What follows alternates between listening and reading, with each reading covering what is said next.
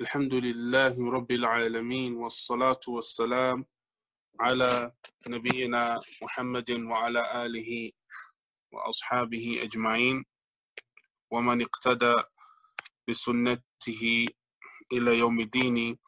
أما بعد، فإن أصدق الحديث كلام الله، وخير الهدي هدي محمد صلى الله عليه وسلم، وشر الأمور محدثاتها، وكل محدثة بدعة، وكل بدعة ضلالة، وكل ضلالة في النار. أما بعد. So we continue with the explanation of Umdat al-Ahkam Kitab al-Siyam, and last week we studied the third and fourth hadith and regarding the suhoor or the sahur and its virtue and its blessings, and also we discussed regarding the pregnant fasting woman and the breastfeeding fasting woman as well. I mentioned the opinion that we hold from the opinion of Shaykh al-Albani rahimahullah ta'ala, and also before him, no doubt, Abdullah ibn Abbas radiyallahu anhuma, and that is that if it's difficult for them and they fear for themselves and their child, that they should feed for every day that they break their fast a poor person. It's a big difference of opinion between the ulama, and it's up to the listener to see which opinion that they hold. But from our humble research, I've come to the conclusion that the correct opinion is that of Shaykh al-Albani, and wabillahi tawfiq. Al-Hadith al-Khamis, the fifth hadith, and Aisha wa Salama radiyallahu anhuma أن النبي صلى الله عليه وسلم كان يدركه الفجر وهو جنب من أهله ثم يغتسل ويصوم. In this fifth hadith in Kitab al-Siyam, Aisha Aisha and Salama from Ummahat al-Mu'mineen radiyallahu anhuma, they said that the Messenger sallallahu alayhi wasallam would wake up at Fajr time in a state of junub from having relations with his family, from having relation ma'ahli, with his family. And then he would do ghusl and take that spiritual bath and wayasum, and he would fast for that day, sallallahu alayhi wasallam. Regarding this hadith, barakallahu feekum, we will deal with a few benefits and a few nuqat wa masail and issues. The first is the tarjama of the rawi, or rawiyatan, or rawiyatain, and that is two narrators here in this hadith. Both are the wives of the Prophet sallallahu alaihi wasallam.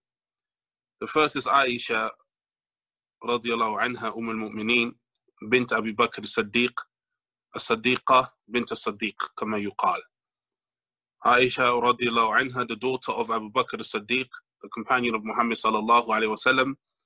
The best companion was Abu Bakr, no doubt, from the hadith of the Messenger sallallahu alaihi wasallam, where he said, اتخذ الله إبراهيم خليلا ولو كنت متخذا من أمتي خليلا لاتخذت أبو بكر خليلا. That Allah took Ibrahim as a close friend, and if I was to take anyone as a close friend from my ummah, it would be Abu Bakr. So the consensus is that Abu Bakr is the best of the Sahaba radiyallahu anhu, and his daughter Aisha is the rawi of this hadith, rawiya of this hadith, al-Mu'mineen. And the Messenger sallallahu alayhi wasallam, he married Aisha radiyallahu anha fi Mecca بعد موت خديجة رضي الله عنها. He married her after the death of Khadija. radiyallahu anha. And in the same year, he married Sauda radiyallahu anha kadhalik. And she was from the most illustrious of the companions of Muhammad sallallahu alayhi wasallam.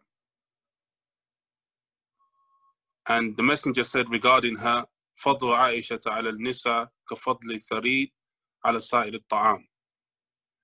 He said sallallahu alayhi wasallam regarding her virtues that the virtue of Aisha radiyallahu ta'ala anha from amongst all of the women is like the virtue of tharid, which is a very much favored type of food as it relates to other food. Basically, she is the best of women. And this is why majority of the ulama that hold that the best woman is Aisha radiallahu anha. Others have said is Khadija, and others have said is Maryam Isa alayhi salam, and others have said is Asiya Zawja Fir'aun. Now, but the correct opinion perhaps is that it's Aisha radiallahu ta'ala anha, and her virtues are many. And no doubt she radiallahu anha was an alima, a scholar of hadith. She narrated a lot of narrations from the Messenger sallallahu alaihi wasallam. And Abu Musa al-Ash'ari attested to her scholastic pedigree by mentioning, he said, ما أشكل علينا أمر فسألنا عائشة عنه إلا وجدنا عندها فيه علما. It wasn't an affair or an issue that we would find a problem that if you took it to Aisha radiallahu ta'ala anha, except that she would find that she would have knowledge regarding it. And she spread a lot of knowledge, ya ibadallah, a lot of narrations from the Messenger sallallahu alayhi wasallam. And she is from the Mukthirin. She is the only female companion radiallahu ta'ala anha wa an ashab nabi sallallahu alayhi wa sallam ajma'in that is from the Mukthirin. And we say the Mukthirin in the science of hadith are those narrators who are known to be frequent narrators and Rasulullah sallallahu alayhi wa sallam. And from them is, number one is Abu Hurairah radiallahu anh, and likewise from those that we've studied so far is Aisha radiallahu anha. And she narrated ما يبلغ بنحو 2210 hadith عن رسول الله صلى الله عليه وسلم. She narrated 2,210, if you can jot that down. She narrated 2,210 narrations from the Messenger sallallahu alayhi wasallam. This scholar of Islam, Aisha radiallahu ta'ala anha. She died in Medina, this muhadditha, she died in Medina in Ramadan in the year 58. She died in Medina in Ramadan in the year 58. Radiallahu ta'ala anha.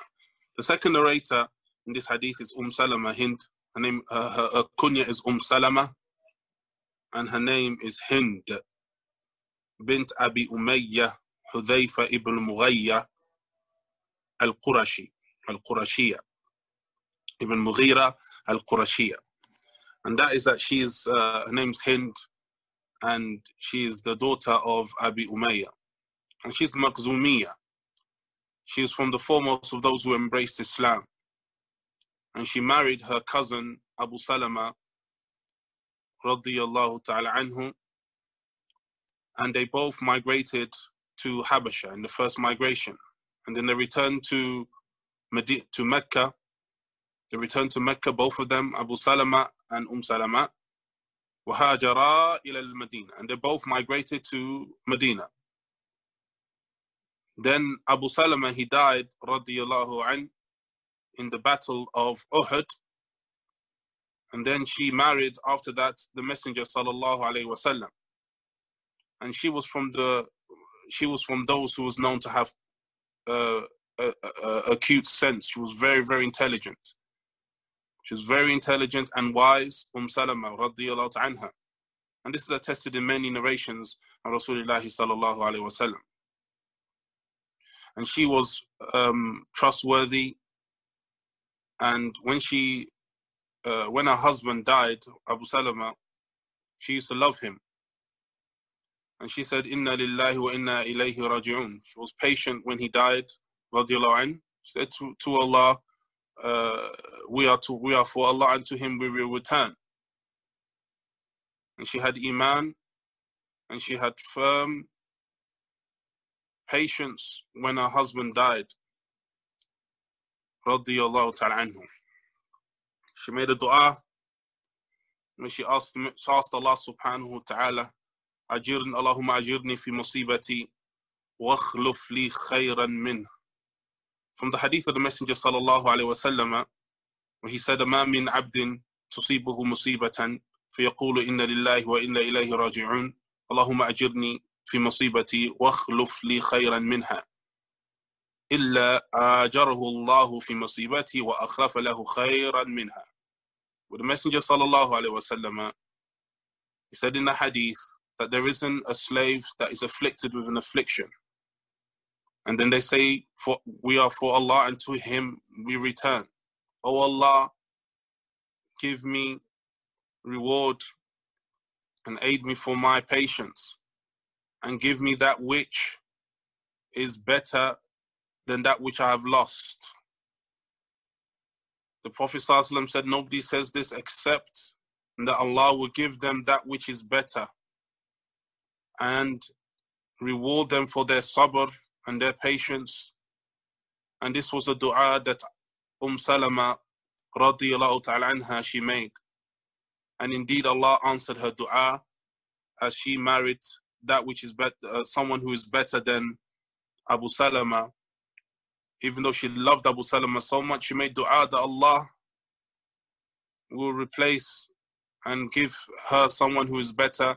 And no doubt she did receive someone who was better as a husband, and that was the Messenger sallallahu alayhi wa ala alihi wa sallam.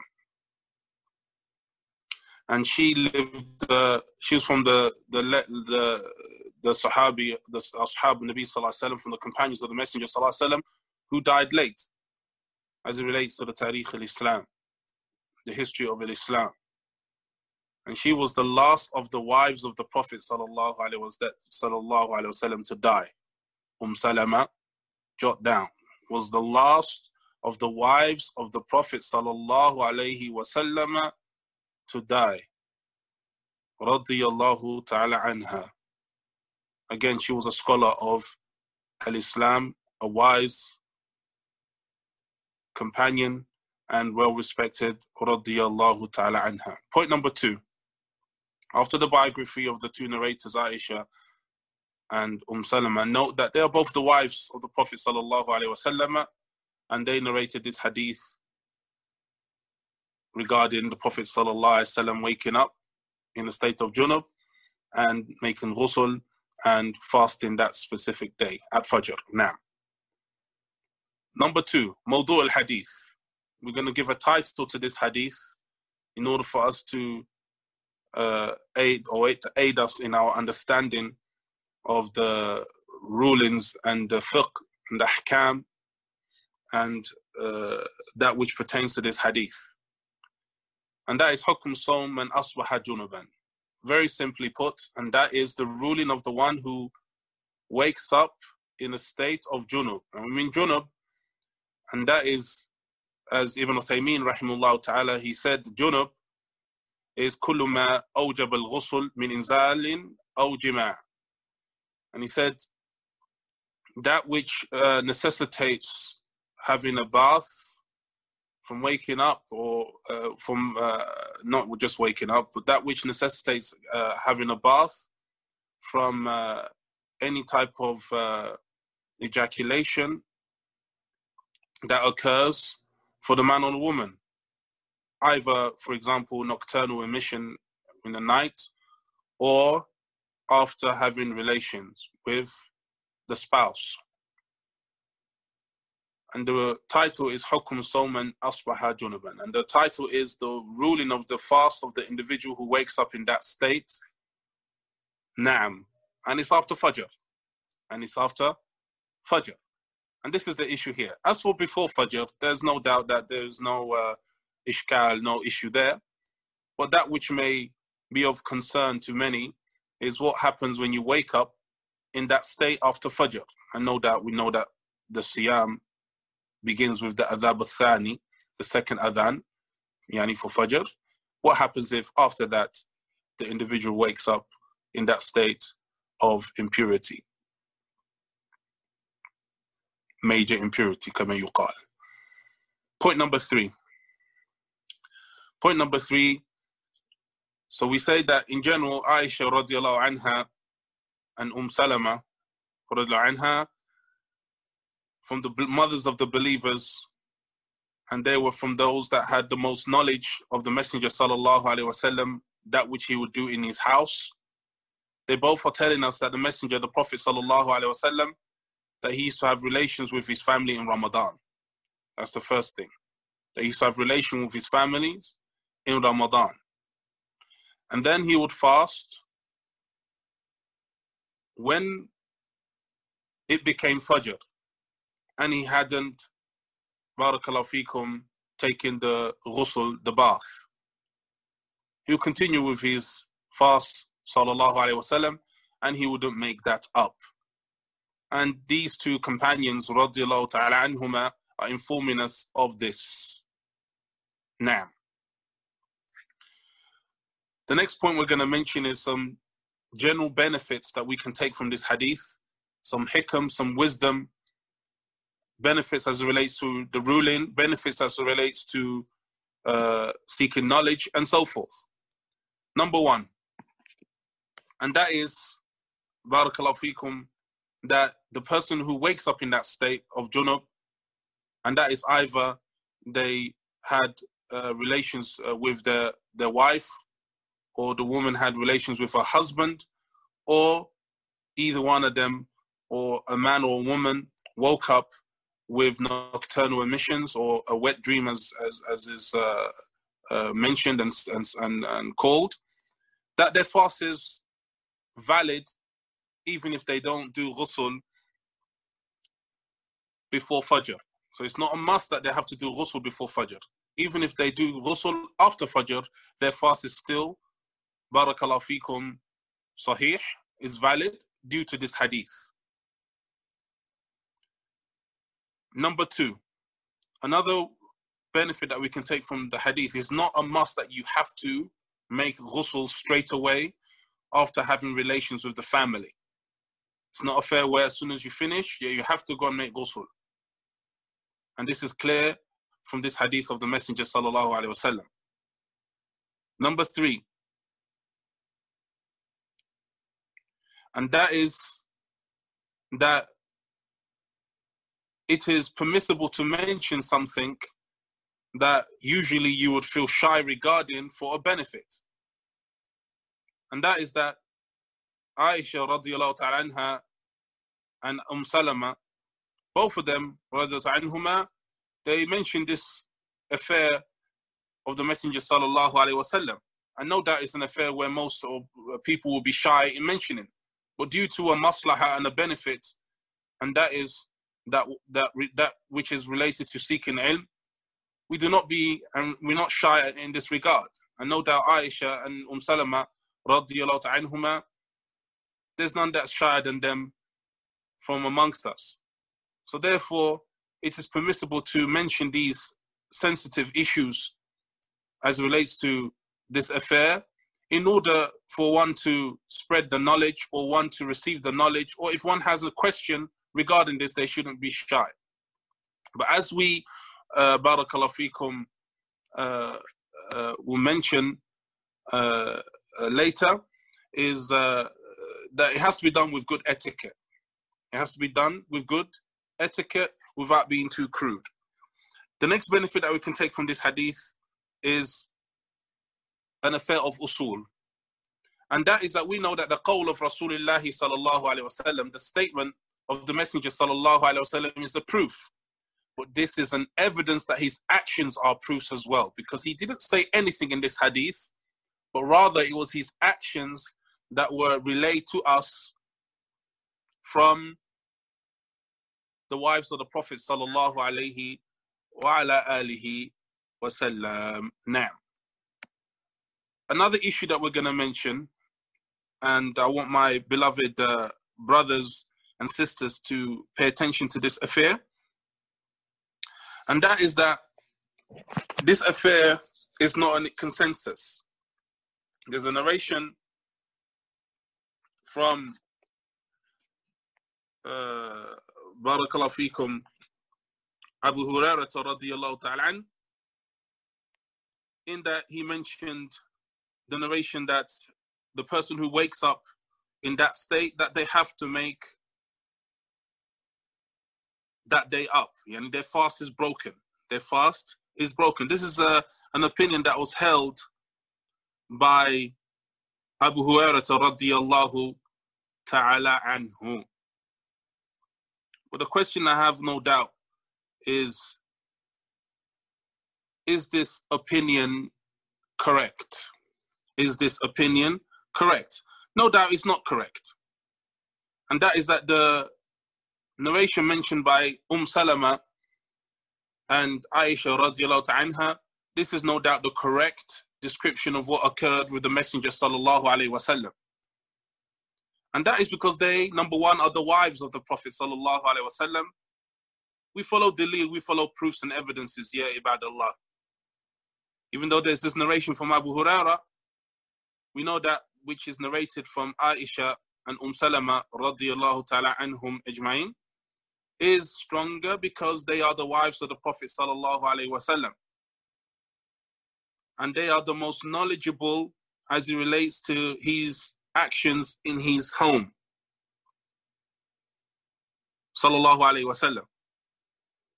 That is the first way reasoning. The second is that we have two of the companions, Aisha and Salama, both saying the same things.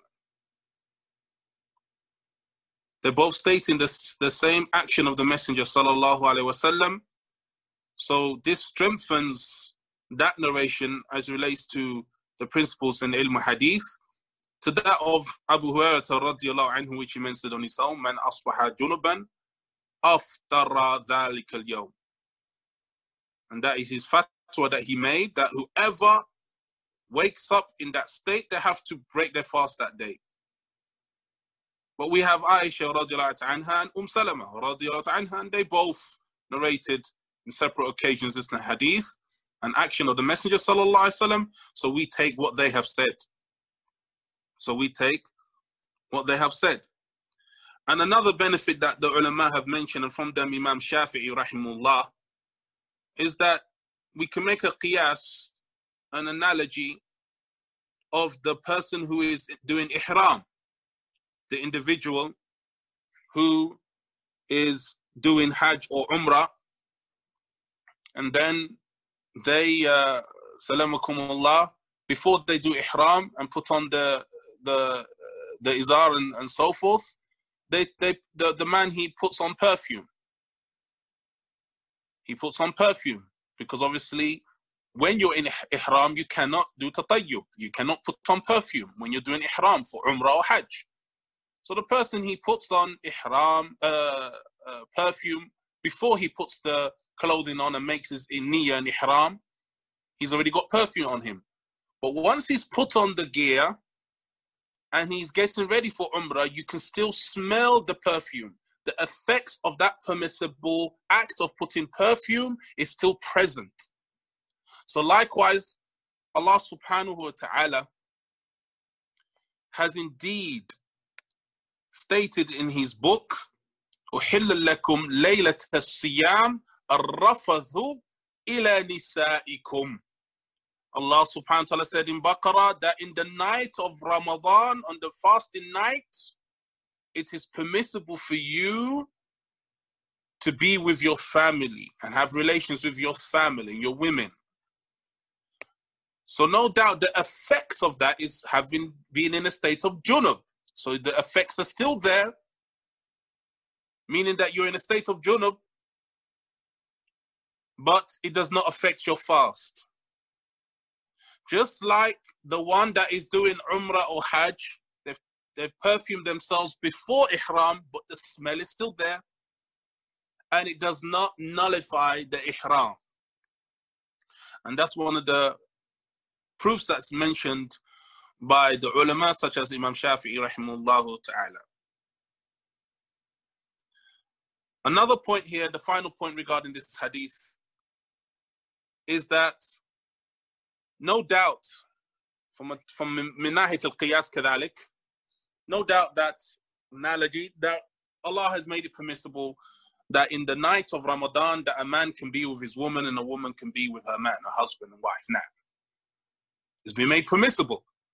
So that which necessitates that permissibility is that you'd wake up junub, because the night is up until Fajr, and it's permissible to have relations with your family up until Fajr. So no doubt when the adhan comes, that impermissibility goes away. You cannot in the days of Ramadan. So it necessitates that you will be in the state of junub, needing that, in the state of major impurities, kama yuqal, or needing that spiritual bath, that ghusl, at the adhan of Fajr. And another benefit on top of that is likewise the person in the day of Fajr, in the day of Ramadan, Nahar Ramadan, if they were to take a nap and then have nocturnal emissions, or have a wet dream, as they say, during the day, it does not nullify their barakallahu fikum fasting for that day. So these are the arguments that the ulama have mentioned.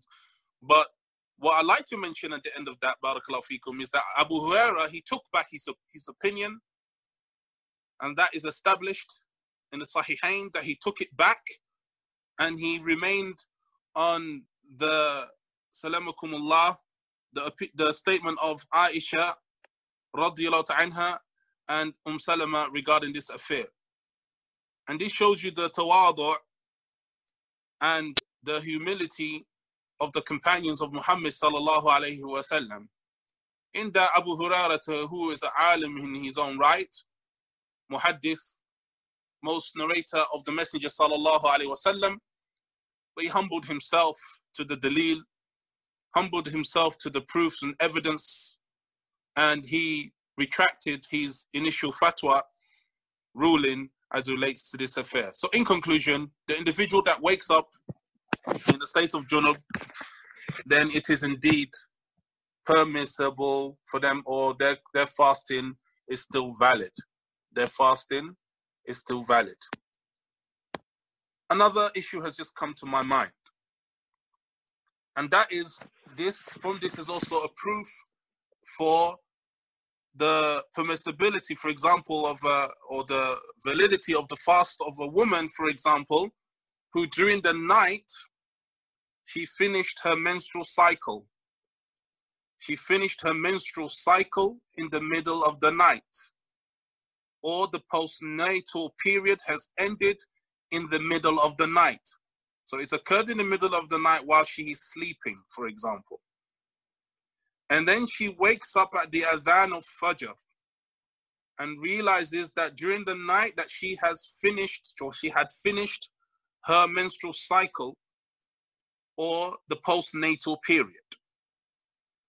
Likewise, in this situation, it is her fast for that day is valid. Her fast for that day is valid.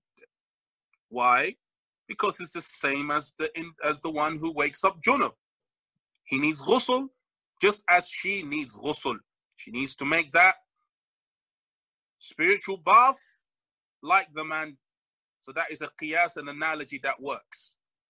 So therefore, for the brothers, for the sisters who are in that situation, they have to continue their fasting for that day. But for both situations where the person is either waking up in that state of junub, needing to make ghusl, the bath, because of being junub, or the woman who has ended her cycle, they must make sure that they do ghusl and give themselves enough time to pray the Fajr on time. They must pray the Fajr on time. This is the important factor here. They must pray Fajr on time and give themselves enough time to do that. And likewise, because it occurred at night that their menstrual cycle or the postnatal period ended during the night, that means that they would also have to pray Maghrib and Isha, as is mentioned by Sheikh Abdul Aziz al-Alama Abdul Aziz ibn Baz rahimahullahu ta'ala. They have to make that up because it's obligatory upon them. They're still in the state of having to have prayed Maghrib and Isha at night. Those are some of the issues that branch from this amazing hadith. And if you look at this, ikhwa wa akhawat, it's just one jumla, one sentence. And in this, we can extrapolate many ahkam and rulings from this, and we can continue. And this is from the favors of Allah subhanahu wa ta'ala on this ummah by having this Nabi, Rasulullah sallallahu alayhi wasallam, to transmit to us that which is obligatory upon us and upon us as it relates to worshipping Allah subhanahu wa ta'ala. Now, al-hadith al-sadis, the sixth hadith, and that is an Abi Hurairah. We're in the next hadith now, the sixth one. And Abi Hurairah radiyallahu ta'ala anhu أن النبي صلى الله عليه وسلم قال من نسي وهو صائم فأكل أو شرب فليتم صومه فإنما أطعمه الله وسقاه. The Messenger sallallahu alaihi wasallam said in the hadith of Abi Hurairah radiyallahu anhu that the Messenger sallallahu alaihi wasallam, he said, whoever eats or drinks forgetting that they are fasting, then they should continue their fast, because verily Allah has fed them and given them drink. Allah has given them the food and drink. And this is a hadith in Bukhari and Muslim, kama ta'rifun. Regarding this hadith, we deal with a few points and masail and issues in order to further understand this amazing narration from Rasulullah sallallahu alaihi wasallam. The first point is the rawi of the hadith, the narrator of the hadith, and he is Abi Hurairah radiyallahu ta'ala anhu. We have studied his biography in the previous narrations, so please refer back to that. And inshallah, I'm sure bi'idhnillahi ta'ala that we remember that his name is Abdurrahman ibn Sakhr. That his name is Abdurrahman ibn Sakhr, and some of the ulama have said his name is Abdullah, but the correct opinion, his name is Abdurrahman. But we're not going to go into detail again, as we mentioned previously, as relates to this narrator, because we've done it already, inshallah. Point number 2. We're going to give a title to this hadith to help us further understand this narration. And the title is as follows: حكم الصوم من أكل أو شرب ناسيا. And that is the ruling of the fast of the individual who forgetfully eats or drinks in the daytime of Ramadan.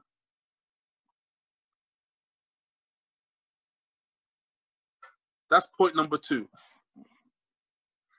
Point number 3 is that in this narration here, in the lafz and the wording of Bukhari, Imam al-Bukhari, he mentions فَأَكَلَ وَشَرِبَ. فَأَكَلَ وَشَرِبَ. And he mentions Bukhari, the wording in his hadith, or in the hadith that's narrated in his book, the Sahih, eats and drinks. In the narration we have now is eats or drinks. And both wordings apply. Eats or drinks, or eats and drinks, both wordings are ascribed to Rasulullah sallallahu alayhi wasallam. And this is more of an affirmation of him eating and drinking. He eats and drinks, not or, and drinks, adding to the certainty of this affair. The next point we're going to mention is some fawaid and benefits that we can take from this hadith.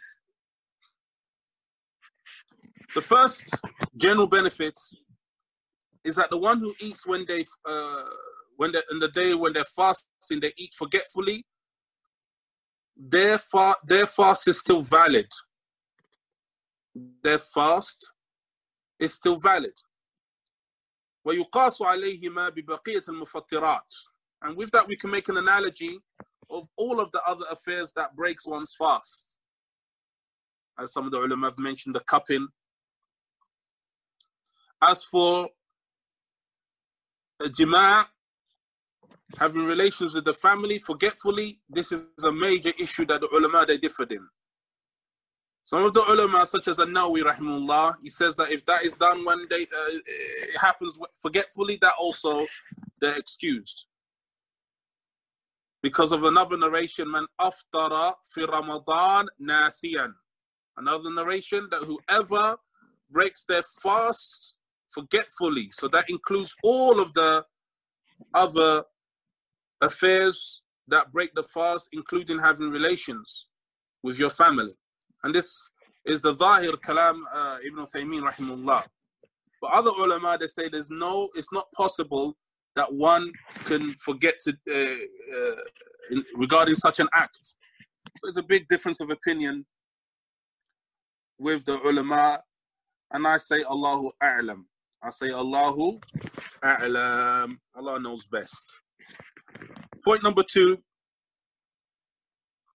is that the fast of the individual, so the individual who eats on a fasting day forgetfully, it does not make their fast that day more deficient.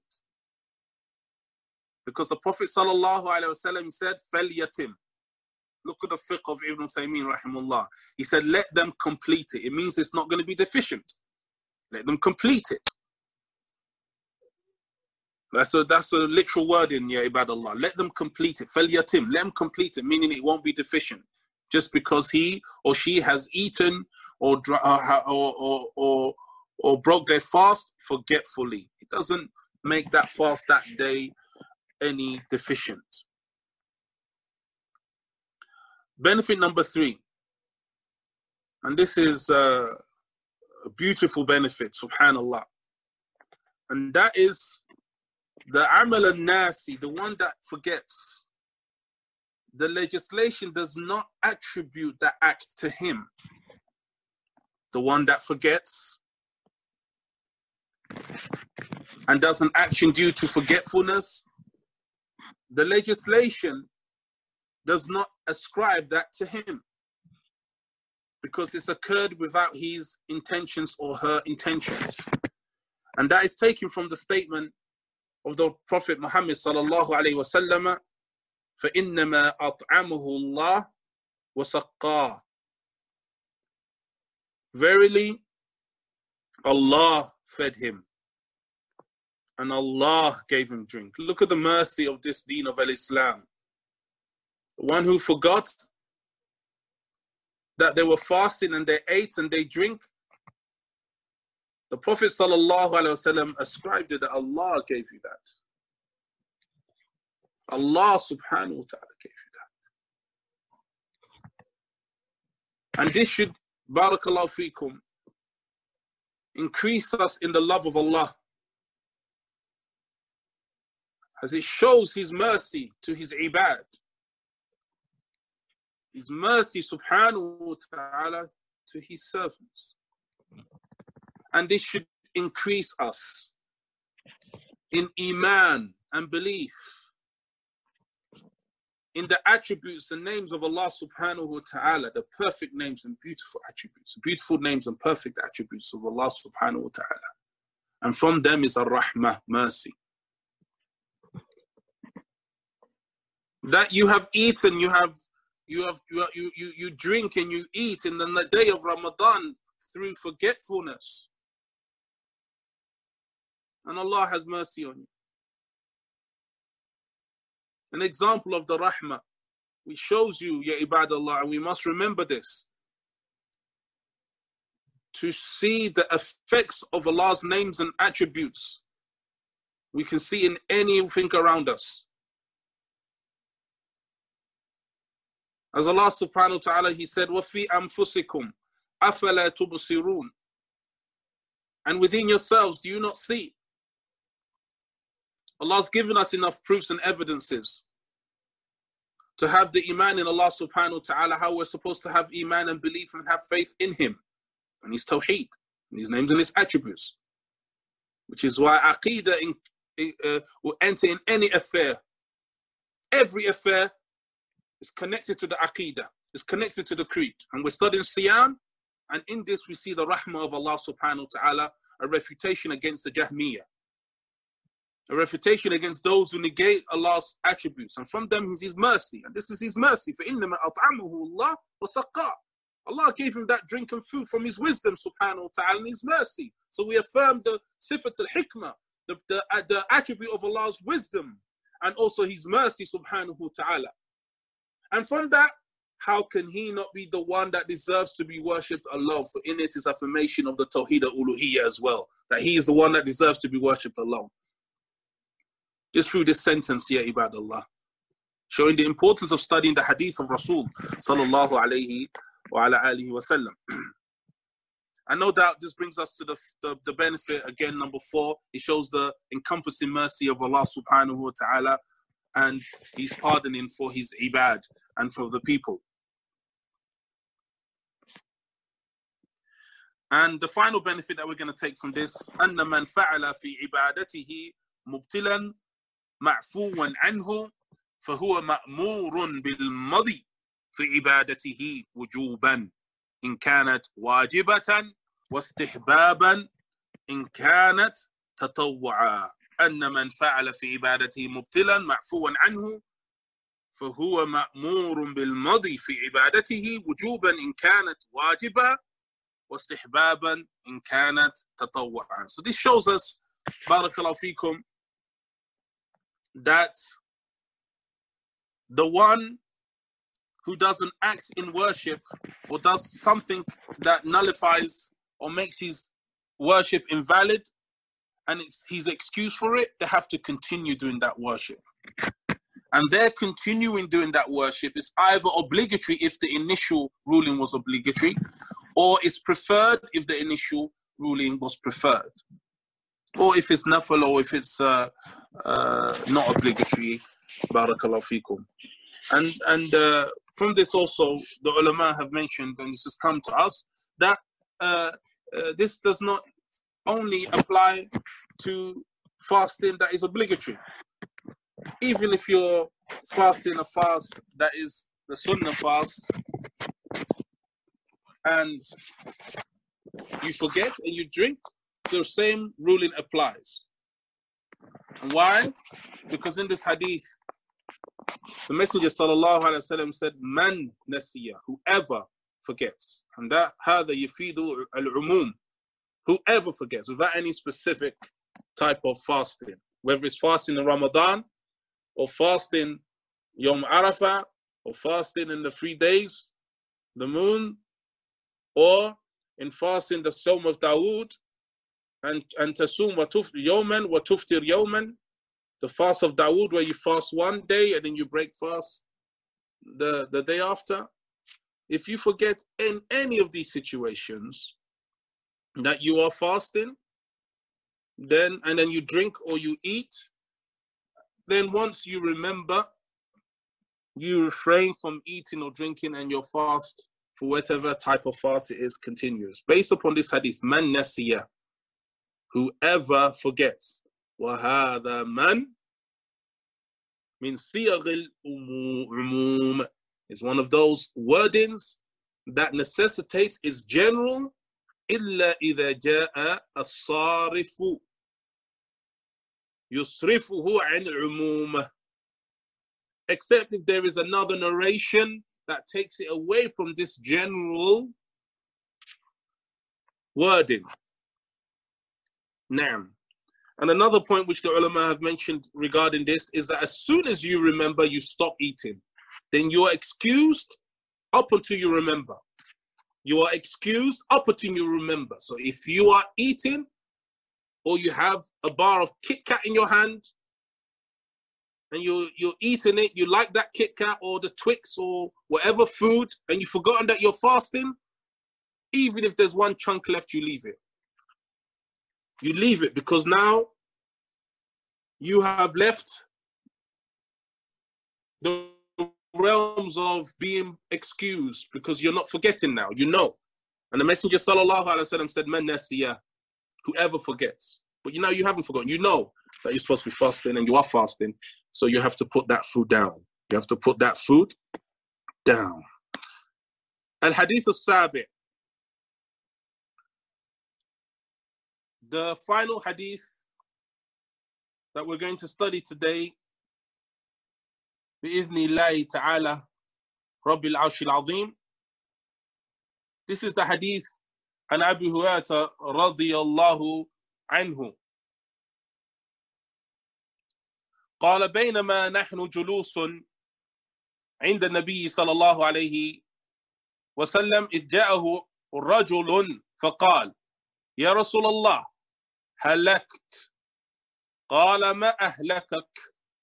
قال وقعت على امرأتي وأنا صائم. وفي رواية أصبت أهلي في رمضان. فقال النبي صلى الله عليه وسلم هل تجد رقبة تعتقها؟ قال لا. قال فهل تستطيع أن تصوم شهرين متتابعين؟ قال لا. قال فهل تجد إطعام 60 مسكينا؟ قال لا. فمكث النبي صلى الله عليه وسلم فبين نحن على ذلك إذ أتي النبي صلى الله عليه وسلم بعرق فيه تمر والعرق مقتل. قال أين السائل؟ قال أنا. قال خذ هذا فتصدق به. فقال أعلى أفقر مني يا رسول الله؟ فوالله ما بين لابتيها أهل بيت أفقر من أهل بيتي. فضحك رسول الله صلى الله عليه وسلم حتى بدت أنيابه ثم قال أطعمه أهلك. And this hadith ذو فوائد كبيرة in this hadith وكثيرة in this hadith عن رسول الله صلى الله عليه وسلم, in which Abu Hurairah again he narrated and said that whilst we were sitting with the Messenger sallallahu alaihi wasallam, and if you look in the translation, this is actually not mentioned, but it should be added, and that is, he said, "Baynama nahnu julus," in the Nabi. And in many narrations, variety, and in this narration here, in Umdah, is that he said, sallallahu alaihi wasallam, when we were sitting with the Prophet sallallahu alaihi wasallam, meaning the Sahaba were sitting amongst with the Prophet sallallahu alaihi wasallam, and a man came, and he said, "Oh Messenger of Allah, I am ruined." And the Messenger said, "What has ruined you?" He said, "I had sexual relations with my family, yani, whilst I was fasting." And in another narration, asabtu ahli. Something occurred with my family in Ramadan.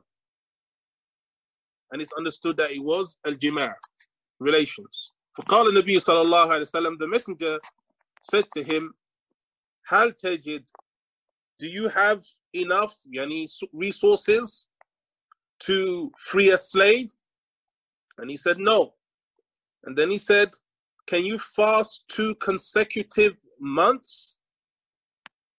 And he said, no. And in another narration, it said that he said, I did not have patience with my wife for 1 day.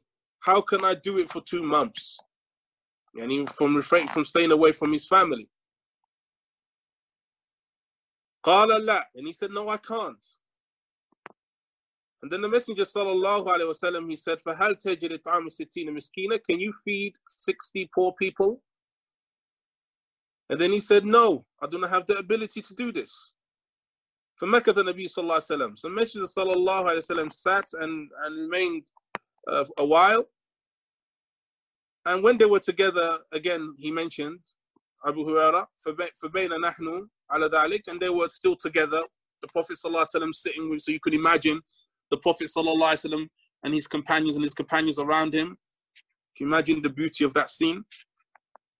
إِذْ أُتِيَ النَّبِيُّ صلى الله عليه وسلم بِعَرَقٍ.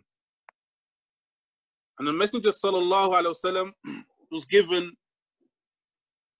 فيه تمر والعرق المقتل, and then he was given a basket of dates, or a basket containing dates,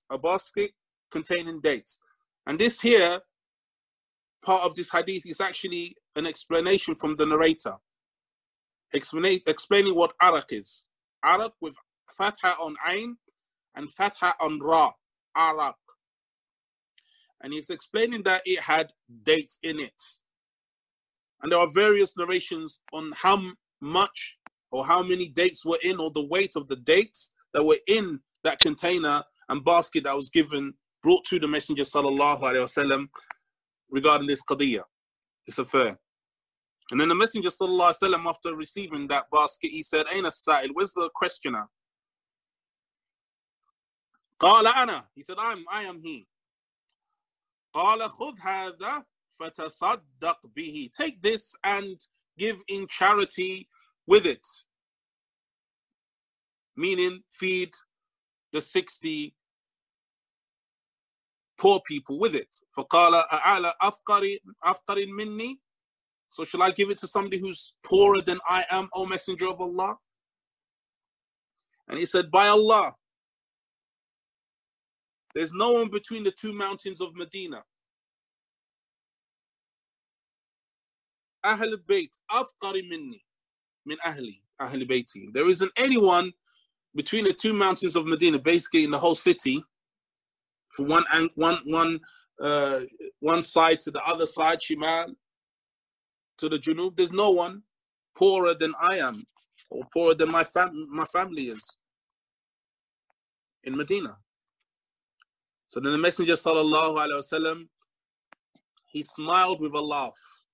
He smiled with a laugh. Some of the ulama have mentioned in explaining what he did sallallahu alaihi wasallam, until his premolar were present, meaning it was a smile, but it was not just a little smile. It was a smile which had an element of laughter with it. And he sallallahu alaihi wasallam said, ثُمَّ قَالْ أَطْعِمْهُ أَهْلَكَ. Feed your family with it. Feed your family with it. Regarding this hadith, there are many benefits, inshallah, that we can take from this.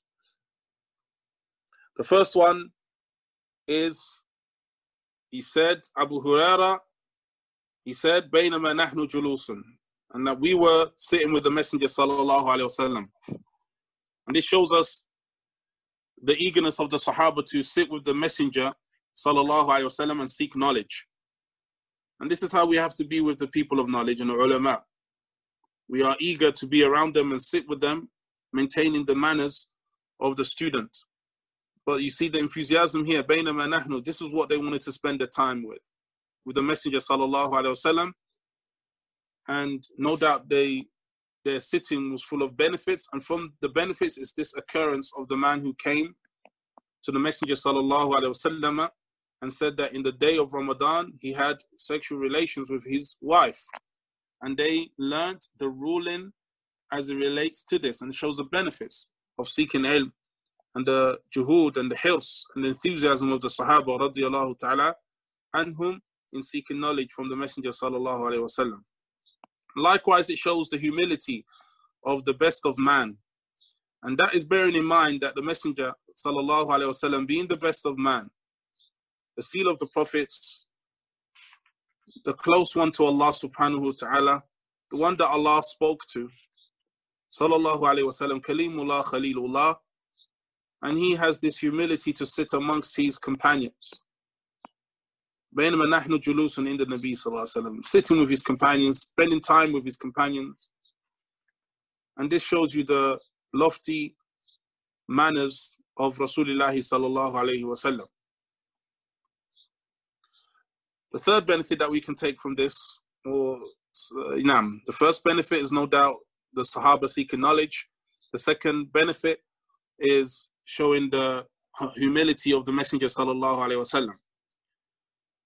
And I'm going to do it this way because of the length of the hadith. So we're going to go through the hadith and take benefits as we go through the wordings. إِذْ جَاءَهُ رَجُلٌ. That's the third benefit, that a man came. Who is this man? And this is mubham. And from the ilm of hadith, the science of hadith, is the mubhamat. And that is that the ulama of hadith have authored books where there are narrations and the occurrences or what have you, and we don't know who the person was. We don't know who the person was because he was mentioned a man. And it shows you the intricate and precision of the people of hadith that they will search to find out who this man is and his name. And his name is Salama. Radiyallahu ta'ala anhu. His name is Salama. If you can jot that down. The name of the man is Salama. Radiyallahu ta'ala anhu. Salama ibn Sakhar. So he has the same father's name as Abu Huraira, who's Abdurrahman ibn Sakhar. His name is Salama ibn Sakhar. And this is Al-Bayadi. Salama ibn Sakhar Al-Bayadi. Al-Bayadi. Ba, Ya, Mad, and Dad. Ya Nisbi. Al-Bayadi. Salama ibn Sakhar Al-Bayadi. He's the man here that's mentioned in this hadith. And an extra benefit regarding this, obviously some of the ulama said his name is Salman. Some of the ulama say his name is Salman. But the alim Abu Umar Ibn Abdi Bar rahimullah ta'ala, he said, showing that his name is not Salman, because there are only, he said, two Salmans from the companions of Muhammad sallallahu alaihi wasallam. There are only two companions of the Prophet Muhammad sallallahu alaihi wasallam, his name who is Salman, and that's mentioned in a Tamheed and Istithkar. He said, Ibn Abdi Bar, Salman وهم وليس في الصحابة Salman إلا Salman al-Farisi wa Salman ibn Amir. If you can write that down, that there are only two Salmans with the name Salman from the companions of Muhammad sallallahu alaihi wasallam, and the first is Salman al-Farisi, and the second is Salman ibn Amir al-Dubbi. Now this is nice benefit from Ibn Abdi Bar rahimahullah ta'ala, showing that this, some of the ulama said that the name of the Sahaba was Salman ibn Sakhar, but there are only two Salmans, and there's none that's called Salman ibn Sakhar. The only two Salmans that are mentioned in the books of hadith that are from the companions is Salman al-Farisi and Salman ibn Amir. And this individual, this Sahabi, his father's name was Sakhar. So he cannot be Salman ibn Sakhar because there's only two Salmans. So the correct opinion, his name is Salama. His name is Salama ibn Sakhar al-Bayadi.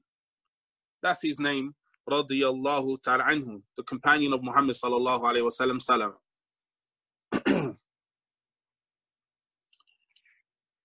After this, we move on to benefit number 4. Benefit number 4 is that we're going to take some rulings that can be extrapolated from this hadith.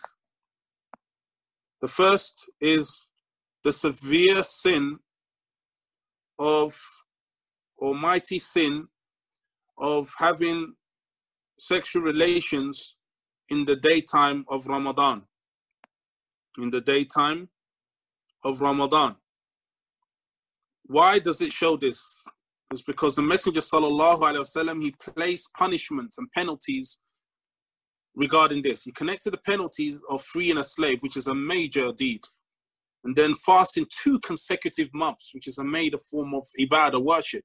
And if not, feeding zakat. So we have freeing the slave, we have fasting, or feeding the poor. Hefty forms of worship as a means of a penalty for having sexual relations with the family during the daytime of Ramadan, showing the seriousness of this sin. Is hefty. It's not something light. Benefit number 2, and that is that the Messenger sallallahu alaihi wasallam has placed the penalty for one who does this in the day of Ramadan, that it has been done in tartib. It has been done in order, meaning that the first port of action is that they should free a slave. And some of the ulama say it's a believing slave. But if they can't do that, then they go to the next port, and that is fasting 2 consecutive months. But if they don't have the ability to fast 2 consecutive months, then they feed 60 poor people as a form of penalty for that act. And this shows you again the severity of the affair, in that the Messenger sallallahu alaihi wasallam, even after the Sahabi Salama radiyallahu ta'anhu, the man Salama, even after he told the Messenger sallallahu alaihi wasallam that he was poor, he still was pushing for him to fulfill his penalty, showing that even a poor man, of which Salama is, has to still fulfill and execute that penalty. So much so that the Messenger sallallahu alaihi wasallam helped him do it, which reinforces its importance. He helped him by giving him the arak, that basket full of tamar, dates, to do it, to feed the poor person. And even after that, he said, I'm the poorest. He gave it to himself, showing that the Prophet sallallahu alaihi wasallam was persistent in the penalty for what he had done to be implemented, showing that it's no light issue. And it has to be done in that tartib. It has to be done in that order. So therefore, we go to the next benefit, and that again, I've mentioned it within the last one, and that is that the penalty does not,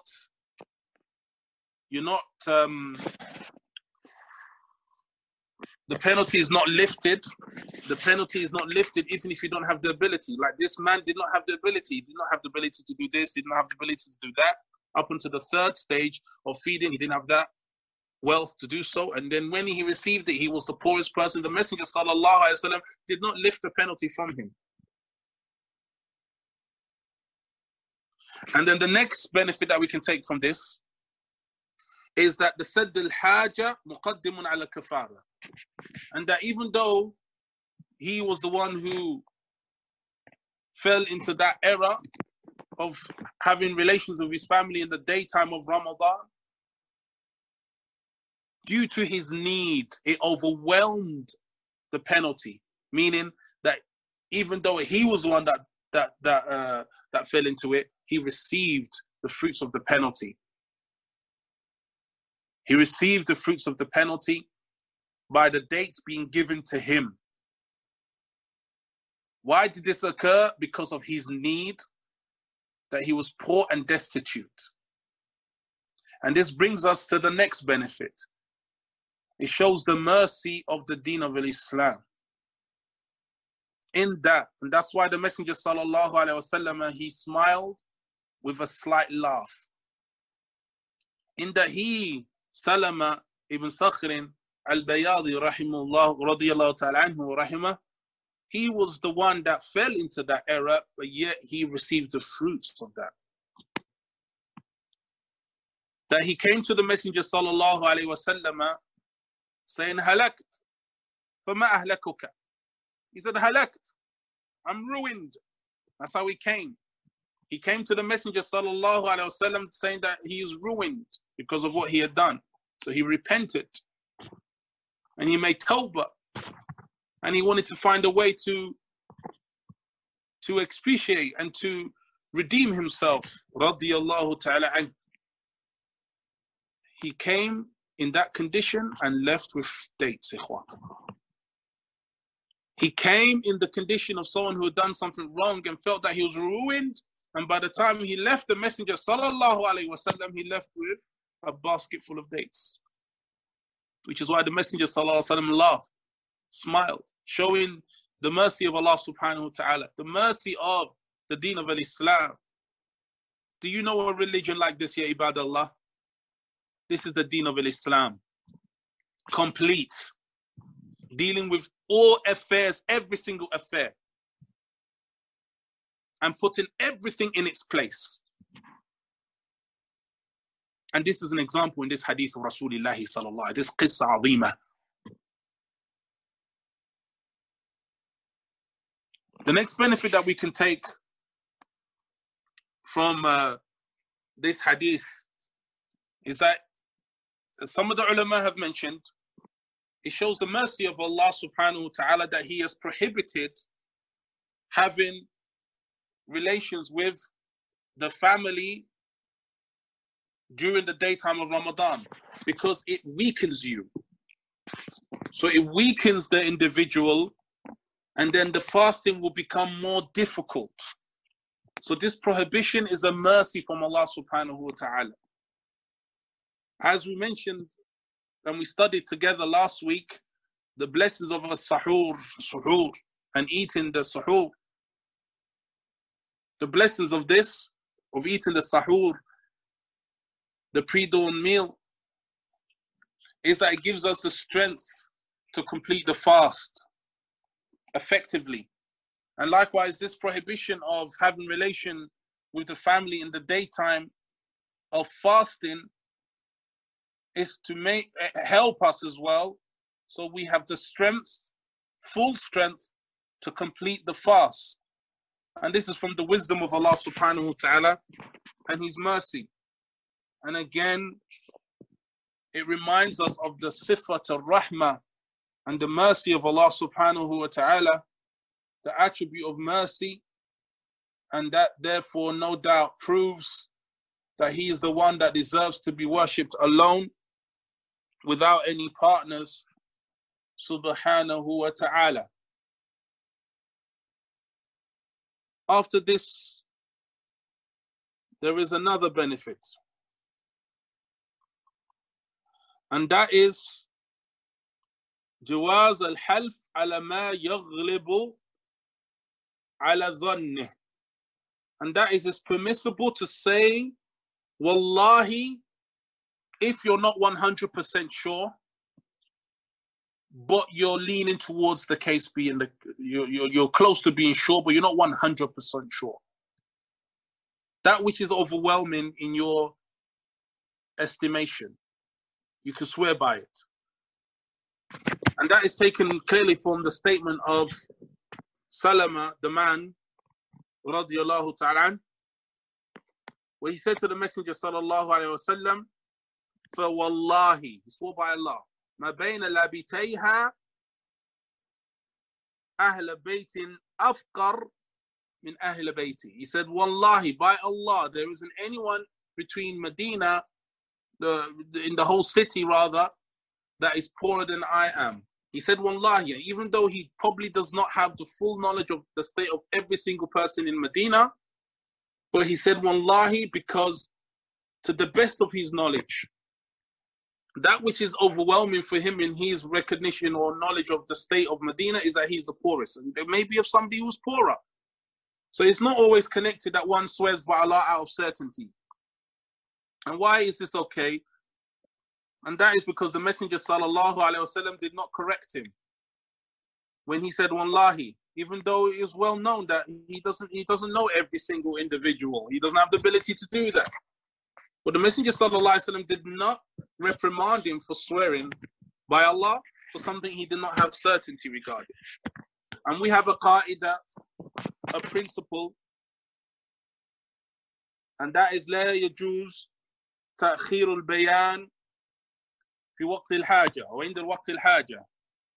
And that is that it is not permissible to delay correcting something and clarifying something at the point of when it's needed. And this is from the sunnah of the Messenger sallallahu alaihi wasallam. So he did not correct him at that point, which means it was not needed. It was okay for him to swear by Allah in an issue that he was not 100% sure regarding, or he did not have 100% knowledge regarding. Naam. And that's taken from this hadith of Rasulullah sallallahu alayhi wa sallam. Another benefit that the ulama have taken from this is that when somebody comes, لا يشدد على من أذنب ذنبا ثم جاء تائبا منه. We do not deal harshly with somebody who has fallen into a sin or an error, and then they make tawbah and they repent. We're not harsh with them. We welcome them. We aid them in their repentance. And this is clear from this hadith of Rasulullah sallallahu alayhi wa sallam. Salama radiyallahu ta'anhu, he came, he wanted to exonerate himself, and he wanted to find out what he could do. The Messenger sallallahu alayhi wa sallam was gentle with him, taught him what he had to do in the maratib, the different stages, and took him through his repentance and guided him to the end in which he ended up having the dates for his family, showing the importance of not being harsh and showing unf, shiddah to the person who repents from the error and they want to repent. We aid them in that, and if they are sincere, Allah subhanahu wa ta'ala will give them tawfiq. Another benefit that we can take from this is the manners of the Messenger sallallahu alaihi wasallam, and that is he sallallahu alaihi wasallam showed etiquette with his companions. He sallallahu alaihi wasallam, he showed etiquette with his companions, and this is an important benefit, as we mentioned before. And he sallallahu alaihi wasallam showed good manners with Salama, this companion that fell into the error. And this shows us, ikhwah, the fruits of studying the hadith of the Messenger sallallahu alaihi wasallam, studying the hadith, studying the ahkam, in order to understand that which is pleasing to Allah subhanahu wa ta'ala, and that which will bring us closer to Him. And that brings us to the conclusion of today's lesson. Wa sallallahu wa sallam wa barak ala nabiyyina Muhammadin wa ala alihi wa ashabihi ajma'in. Walhamdulillahi rabbil alameen.